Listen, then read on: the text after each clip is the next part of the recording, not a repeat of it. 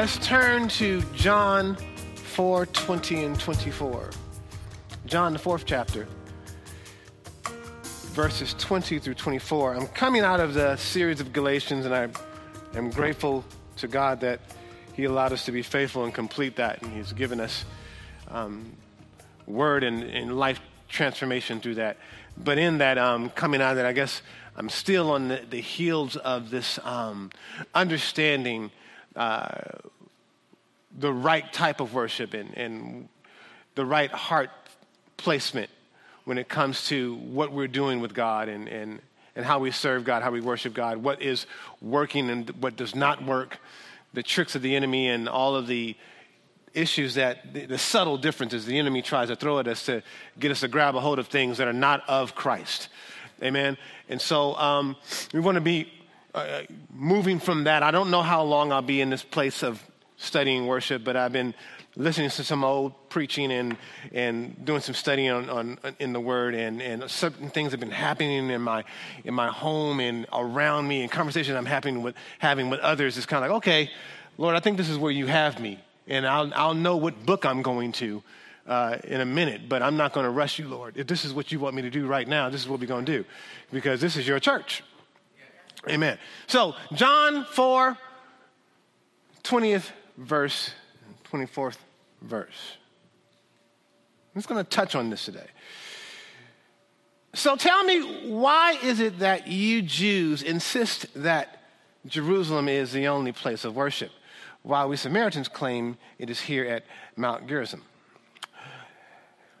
where our ancestors worshiped? Interesting. Jesus replied, "Believe me, dear woman, the time is coming when it will no longer matter whether you worship the Father on this mountain or in Jerusalem. You Samaritans know very little about the one you worship, while we Jews know all about him, for salvation comes through the Jews." Amen. But the time is coming indeed. It is here now when true worshipers will worship the Father in spirit and in truth. The Father is looking for those who will worship him that way. For God is spirit, so those who worship him must worship in spirit and in truth. Amen. May the Lord add a blessing to the reading of his word. Excuse me, I'm turning 50 this year. And my eyes, I know it's deceptive, I know.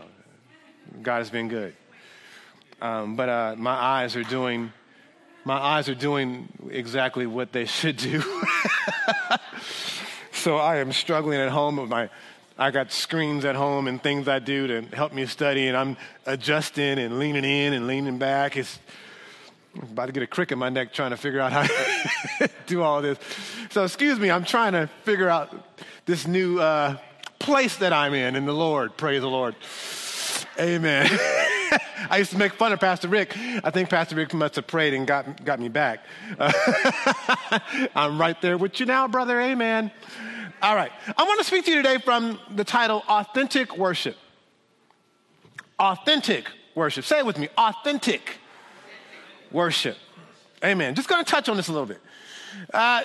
The 20th verse says, "So tell me, why is it that you Jews insist that Jerusalem is the only place of worship, while we Samaritans claim it is here on this mountain, Mount Gerizim, where our ancestors worship?" Very interesting statement. Our ancestors worshiped here. Why do you insist, you Jews, that we are supposed to worship in this place where I grew up? I was taught that we should worship on this mountain. Why are y'all on the other mountain?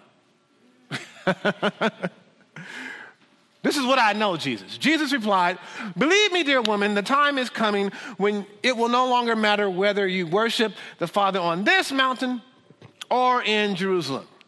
When it comes to worship, the presence of God can be anywhere the believer is.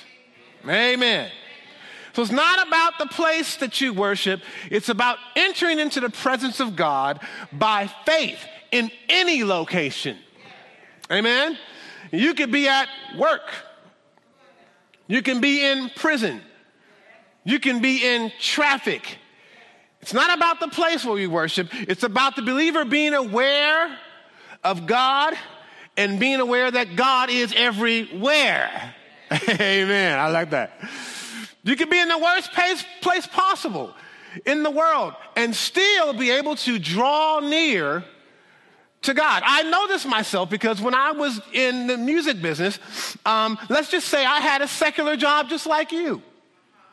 When I was in the music business and doing concerts, being a music director or producing whatever I was doing in that secular environment, I could still sense the Spirit of God pulling me away without me ever leaving where I actually was. Woo! Internally, God would remind his children, remind me that I belong to him even though I was there at work. It can happen to anybody. Has anybody ever experienced that? Have you ever been in a place where you're not at church? Pastor Rick got 2 hands up. You're in a meeting with your supervisor and you're at worship at the same time. It's possible. Amen. You're on earth, but in the kingdom because you're in the presence of God at the same time. I know this to be true because we can worship God anywhere. Because the worship of God, actually, even in these secular environments, may be the reason why how do I say this? It may be the reason why you respond in the way that you should versus the way that you could. Amen? Amen. It's worship. Because in some of these companies and some of these places that we are involved in or places that we go to, places we frequent, some of these places are crazy. Some of the people that run the places are crazy. Some of the people that are managers in those places are crazy. Amazon, PG&E, Bank of America. I hear horror stories. But you worship God even in those places. And here's the thing. Because worship is anywhere you go. You could be in worship. And worship is the reason why you still have a job. Excuse me.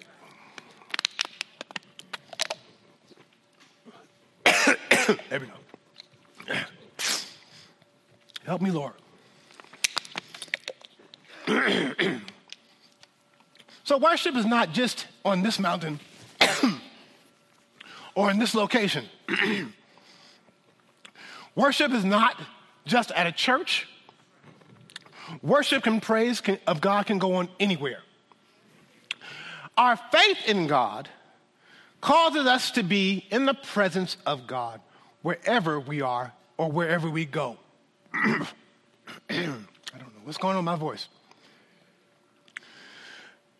Verse 22 says, you Samaritans know very little about the one you worship, while we Jews know all about him, for salvation comes through the Jews. Jesus was letting her know that your worship of God must agree with how God wants to receive his worship. You can't just make up any kind of worship and expect God to accept it. Amen? Now, I haven't been in elementary school for quite some time, but I have vivid memories of elementary school. You too? There were some scary teachers that we ran across. We're just coming out of mama's house, and it's like, now we got to go and be marched into this room where this person is over us. And so I may be a little bit out of touch, for how we do things now, but I remember some things like homework. Remember that? And the teacher would give you instructions as to how they wanted the homework to be done, how they wanted the homework to look. It was good that you completed the assignment, but you just can't hand in the assignment any kind of way, right? One thing I remember that was important is that you had to put your name on the top right-hand corner. Some people might have been in the left, depending on what teacher you had. But you had to put your name on the top right-hand corner. And then the teacher I had, they would call you up out of your seat individually. All my kids are watching. They're like, wow, this is different. They would call you up out of your seat individually, and you had to present your homework to the teacher in front of the whole class, one by one. So the whole idea is because she taught the subject, she had the right to decide how she wanted to receive what you had done. And if you did the homework in some kind of way where you completed the assignment, but your name, just your name, was not written in the right-hand corner, she would send you back to your seat, give you a mark on your paper, and tell you that this is not how I want to receive your work. You received instruction and you just can't hand in the homework all crumpled up with barbecue sauce on the side of it. You know, just throw the homework to your teacher. Here you go. I did it. I mean, it had to be a certain way. Otherwise, you would lose points. This could affect your grade. The Samaritans were making up worship in any kind of way they wanted to. They were out of line with God's instructions. And I'm going to go into a little bit more of that possibly next week, should the Lord allow me to. You know, they were having services and instituting ordinances and ceremonies that God did not agree with. And then to make matters worse, they're passing this stuff down to the generations. So the kids are coming up thinking, this is what we do. They don't know. Now, I need to say this. Jesus, in this passage of scripture here, is not harping so much on the Samaritans because he understands that they're coming from a place where they worship God in ignorance. The history is this. The Samaritans were the Jews who were left behind after they were conquered by a foreign nation and carried off to a foreign country. The Samaritans were the one who had to start all over after their culture was stripped away, after their religion was stripped away, after whatever they were doing was stripped away from them. They had to, start all over, and they got involved and intermarried into some pagan stuff and some pagan people in the land, and things got really, really twisted. So they haven't worshiped all kinds of ways. And that's not exactly what God had said. They made it up as they didn't know any better. They went along with it. This is what we do. But it wasn't right. Kind of like some of the churches that we may have come out of. Amen? Where we have people that come from our culture being stripped from us. We've been enslaved, or things have happened to place us in a different position than the other people, that other churches that are a little bit better off. We have church in the way we know how. Trying to, doing stuff, and stuff is taught out of, sync with the scripture, and it's not quite in line. Doing things that are not in step with scripture. Some people would come and look at that, and have come and looked at that, and have judged rather harshly. Right? Not realizing that some of these people were just trying the best that they could, and they were starting off from a place that was different than other people. Amen? But look at the heart of Christ. Jesus represents the heart of the Father. Jesus and the Father are one. Here he has compassion on her because he realizes what she's doing is coming from a place of ignorance. Are you understanding me? She just doesn't know any better. What I'm saying here, there are some theologians that can be hard on folks just because they're not starting from the same place that they are. Are you hearing me? Because the truth was something that got twisted. Because they've been in the truth a little bit longer, so they turn their nose down at folks who are just like, well, hallelujah anyhow. I don't know no better than this. You know what I mean? I come and worship God the best way I know how. But Jesus is not, he's not agreeing with what she's doing wrong. But his heart is gentle with her. His heart is loving. His heart is understanding. He's not saying, well, I don't know what y'all doing over there in that church. People, what kind of worship is that? Some people can be that way. Amen. Jesus is different. He has a different come across. However, all that aside, once we hear the truth, we must make adjustments because of the truth.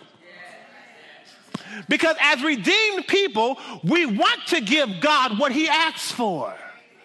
Amen? So we don't just make the excuse and say, well, that's just how I know how to worship. And, hey, I see the word, but I'm doing me. Here's my worship, God. But let me say this before we move on to this other side. This is the side of worshiping in truth before we get into the spirit side. There should be freedom in worship. You may still, you may worship in a way that you were taught, or you may worship in a way that's comfortable. You may sit still while you worship, while others may feel the need to yell praises at God like he has a hearing problem. It's okay.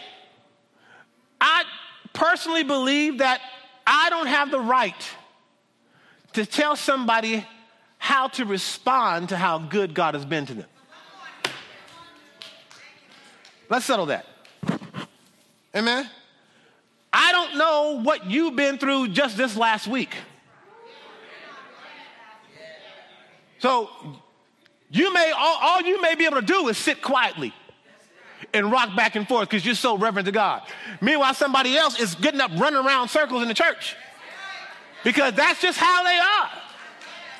That's how they express that to God. Listen, the thing is that that's really none of our business because I really don't know what God is to you and how he's been good to you. And I can turn my nose up at it, but the point is not your style of worship. The point is the heart of worship.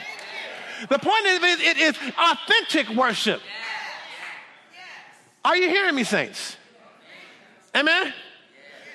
We can worship God in whatever way we feel as long as it's authentic, and here's the other side of it, as long as it's not inappropriate. Where the worship is, the focus of your worship is on Jesus and not how crazy and wild you can be. Where you're bringing attention to yourself. You become a distraction to the move of the Spirit. That's not allowed. Amen? You can get so excited about God where you run up on stage and sit down and get all in the middle of the pastor what he's doing, snatch G. Keith's guitar and run down Castro Valley Boulevard. That's not worship. That's stealing instruments. What I'm trying to explain to you is there should be some kind of reverential control. Amen? You can express yourself in whatever way. But it should not be completely out of sync with the Holy Ghost. I mean, are you following what I'm saying? You got people just lay all up on top of the organ while somebody's trying to play the organ. That's just crazy. And I've seen people do it and say, I'm just in the spirit. No, you're not. That's you in the flesh. But then there's other people, when you turn your nose up at somebody because, they sit still. All they can do is sit still. They don't, they ain't saying much. They just, whoo, God, you've been good. And you're running around in circles and they just, God, you've been good. Yeah. There's some reverential moments that can be very quiet. When you see Isaiah in the 6th chapter, he had a vision of the Lord. And he couldn't do nothing but sit still and tremor. Huh? He couldn't even move. He said, woe is me. I am undone. I'm a man of unclean lips. I dwell with people and folks in my community. They're all unclean. We're all unclean. I'm not going to get up and run nowhere. I'm going to sit right here. It's the best I can do. I have a holy reverence for God. There may be some differences in our worship style. The question is it in spirit? Is it in truth? Are you hearing me? Okay. You getting that? But that's simple? Okay. Verse 23. But the time is coming, indeed is here now, when true worshipers will worship the Father in spirit and in truth. The Father is looking for those who will worship him that way. My goodness. Here's the thing. God is not a man. People don't deserve worship. God is perfect. God is majestic. He's holy. He's everywhere at the same time. He's all powerful. He can do anything he wants to do. He can never fail. He never makes a mistake. Everything in your life, he's figured it out from the beginning to the end. He's already got it all worked out. Someone who has that amount of power deserves worship. I'll go even further. You're created to do one main thing, and that is to worship the Lord. I got to get to school. I got to do this. No. What I got to do is worship. That's what I got to do. Amen? So here's the question. Understanding that that's the reason for our very existence, is worship on our schedule?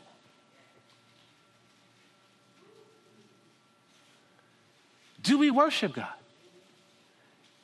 What's the priority of worship? Amen? Just touching on it. We're going to go a little bit deeper, but just touch on it.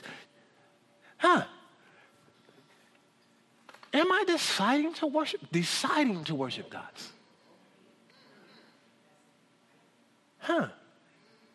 Is this what I do? I heard my daddy say, from the rising of the sun to the going down of the same, the Lord's name is to be praised. Is that how I see my existence? Is worship a priority for me? For God, verse 24, is spirit. So those who worship him must worship in spirit and in truth. Now, this spirit thing is something that a lot of folks kind of argue about. A lot of theologians kind of get back into it. You know, they go back and forth with it. You know, does spirit, what does spirit really mean? Does that mean that, is it of the spirit? Which is true. Or is it just like no spirit in it whatsoever? You follow me? In your worship, as far as coming from you, you know? This is a massive statement. I believe that Jesus is tackling a really big problem here. Even bigger than the one he's dealing with the Samaritan woman where she's out of line. Okay? Where her false worship is out of error and ignorance. Jesus is dealing with something huge here.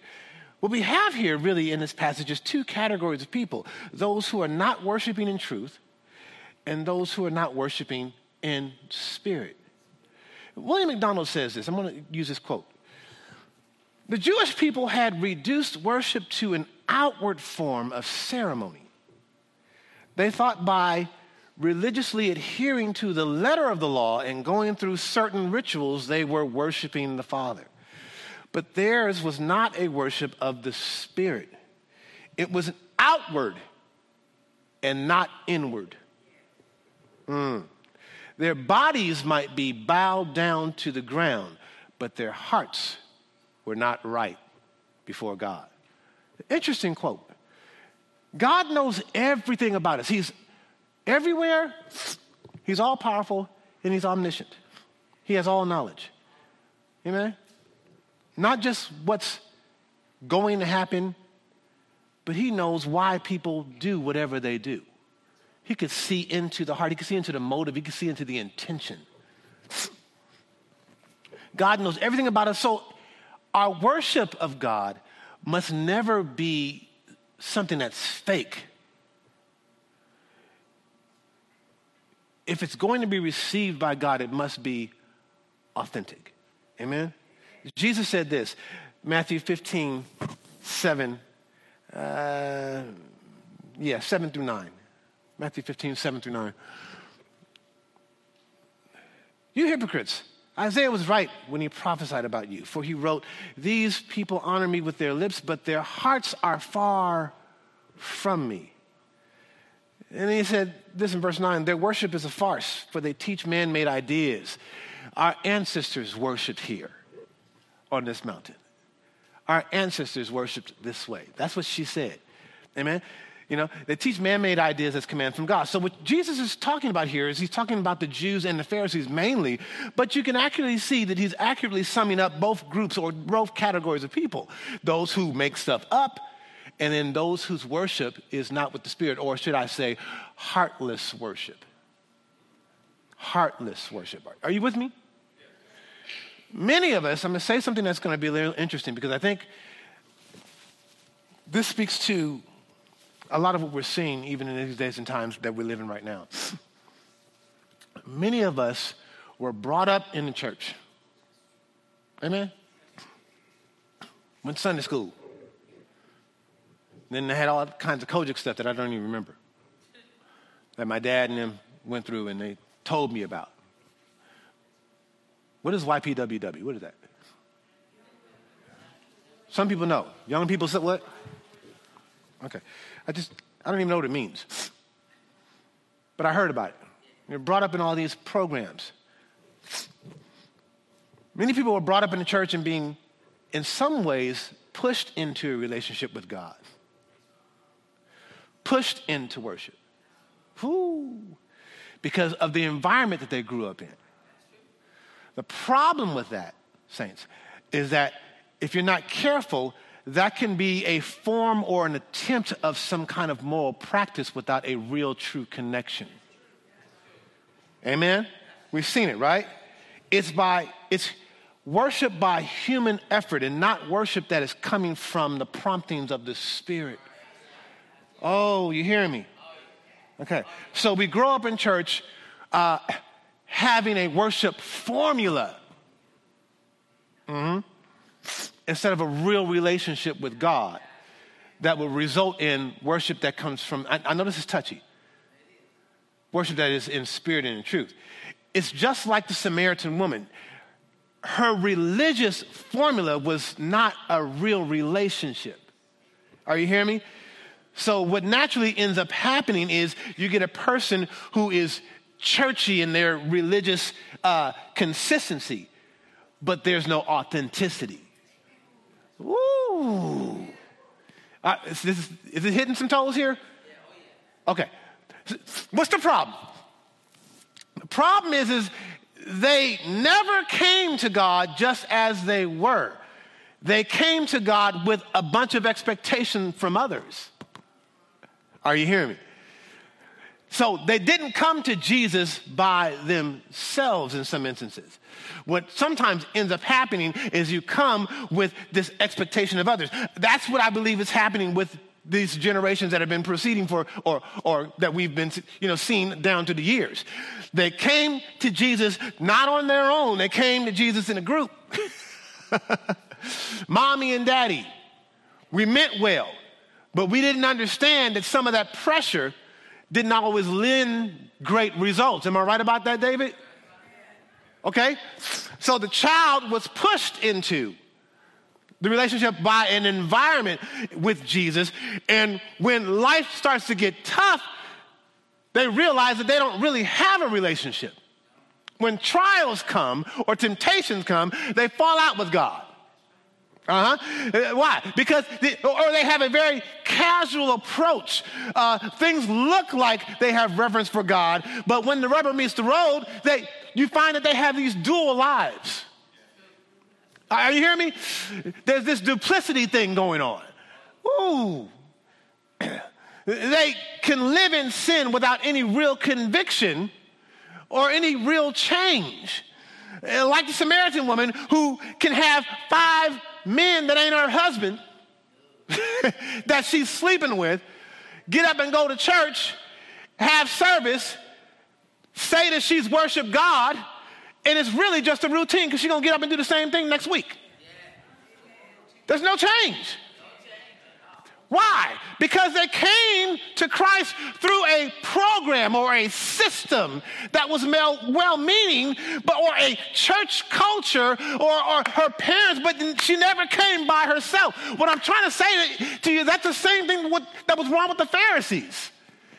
The Pharisees were very religious, and there was an environment around them that really pushed that religious system. And Jesus comes in and says, yeah, you know me through your system, but you don't know me in your heart. Are you hearing what I'm saying? And then when the perseverance has to come in, when the pressure comes in, you fall apart. You find yourself cracking. You can't lean on your program. You can only lean on Jesus. Are you hearing me? Now, let me balance this. Discipleship is good. Teaching our children is good. There's a point, though, that even in that where we have to back off and let the person realize for themselves just how much they need Jesus. Are you hearing me? What are you saying, Pastor? I was talking to a young man. He called me Wednesday, I believe it was. I was sitting at home. Wanted to talk on Tuesday, but I couldn't get to him on Tuesday, so I called him on Wednesday. He was like, I could talk to you in my break time, but I really got to get to you, and I need to talk to you about some things. I'm struggling with some things. And a father he's a young man. He's a father. He wants to teach his children. Him and his wife have beautiful kids. He wants to teach his children, and they both want their children to be, kept by God. But the father feels like the wife feels like he is a little strict. And he feels like the wife is a little too loose. See the situation? So they're having a problem with understanding how to bring up their children because they want to do it right. They both desire to do it right. It was interesting, this call. I had it came around 12 o'clock this week. The wife is much looser in her approach with her children, but she is a child of God. I know this woman. The father is strict in his approach, but he is a child of God. I know him. I've seen, there's a real heart for God there from both of them. The mother was dropped by her parents when it came to religion. The mother, her parents said, listen, you decide what you want to do, and you let us know where you land. So they dropped it. The father comes from a stricter background. Well, you're going to learn this Bible, and that's going to be it. And if you don't do it, I'm going to whip you. Something extreme like that. Okay? But here's the thing. They both end up being saved. Now, interesting thing is this.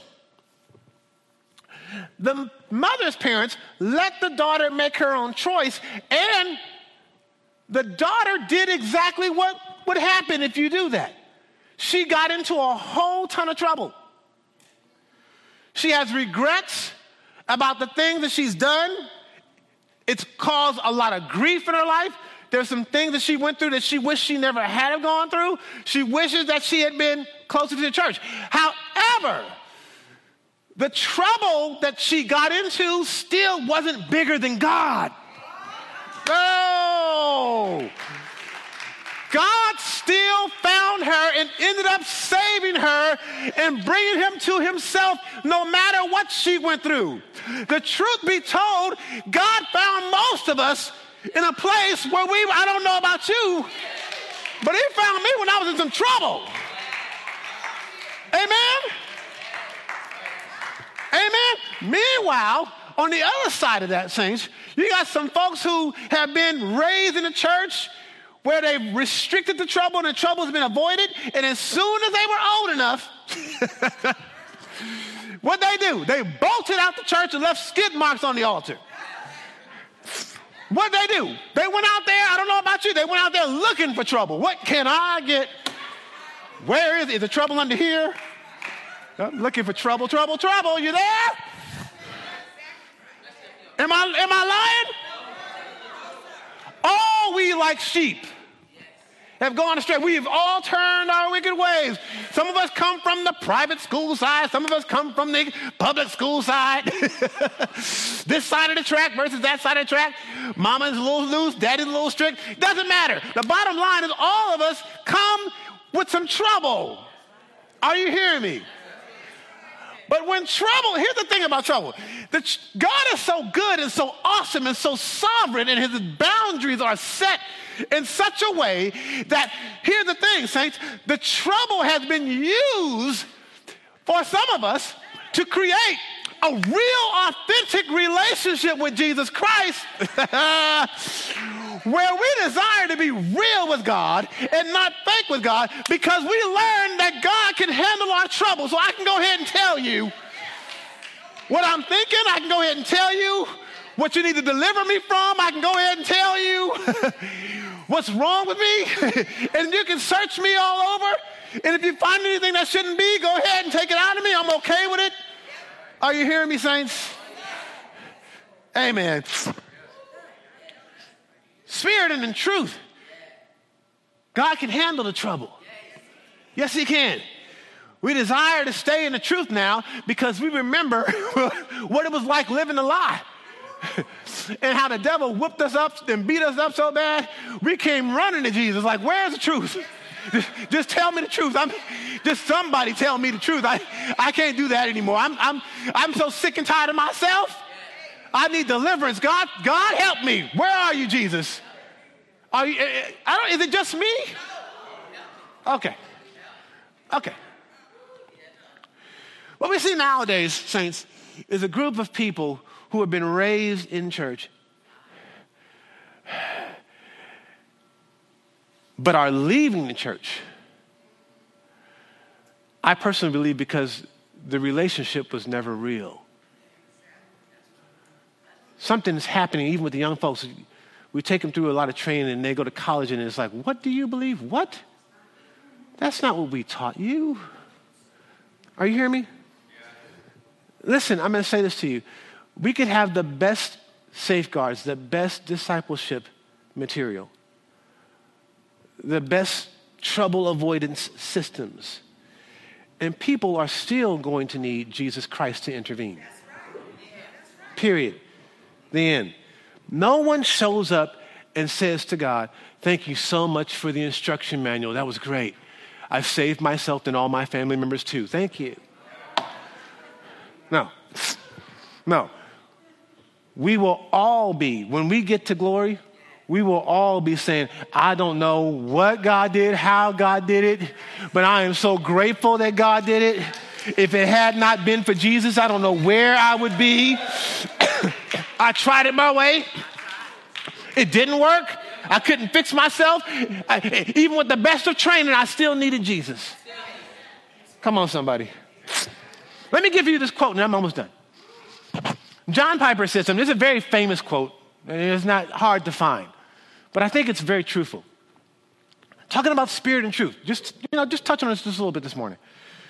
Truth without emotion produces dead orthodoxy and a church full of artificial admirers.